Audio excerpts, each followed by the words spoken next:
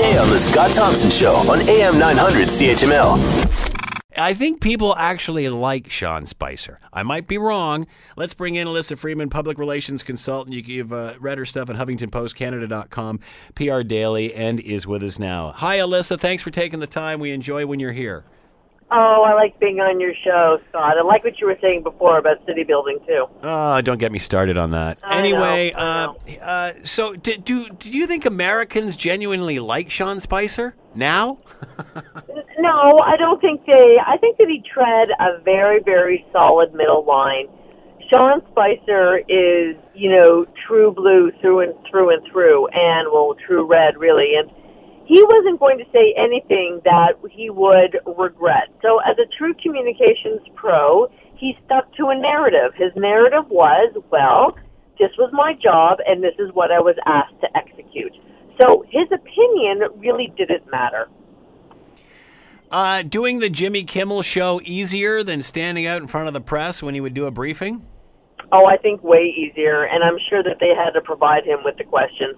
Although Kimmel, doesn't always acquiesce to those type of demands. So much, much easier, much friendlier. I mean, listen, Jimmy Kimmel himself, when you want to get a big guest like that, and they call it a big get, when you want to get someone like that, the host, him or herself, will call that celebrity and make the pitch. So obviously, the pitch that they gave him was one that he agreed to, and obviously knew that he would have to handle a contentious question, but not in the way that it would meet the press. So what's in this for Sean Spicer? Why would you do it? Why would you potentially set yourself up for a fall? You know what? I think that Sean Spicer is a smart guy, and he weighed the pros and cons, and he thought, what do I have to lose? Well, he wasn't going to lose his job because he already did that. I think he looked at it as a way of redemption, and he did answer every question very carefully. He honestly did not get sucked in or went down the rabbit hole or chose to give his version of history. He didn't do that. So technically, his interview was spot on. If someone was to media train him, that was a 10 out of 10. So what did you think his performance was on the show last night? You know what? I thought that it was absolutely in character. I think that if Sean Spicer all of a sudden decided to go rogue and say, you wouldn't believe what I had to deal with. I mean, the most insight we got from him was when Kimmel said, did you have an alert on your phone when his tweet went? And Spicer looked and he went, yeah. So you knew that he was working at all hours. You knew that he provided adviceive input.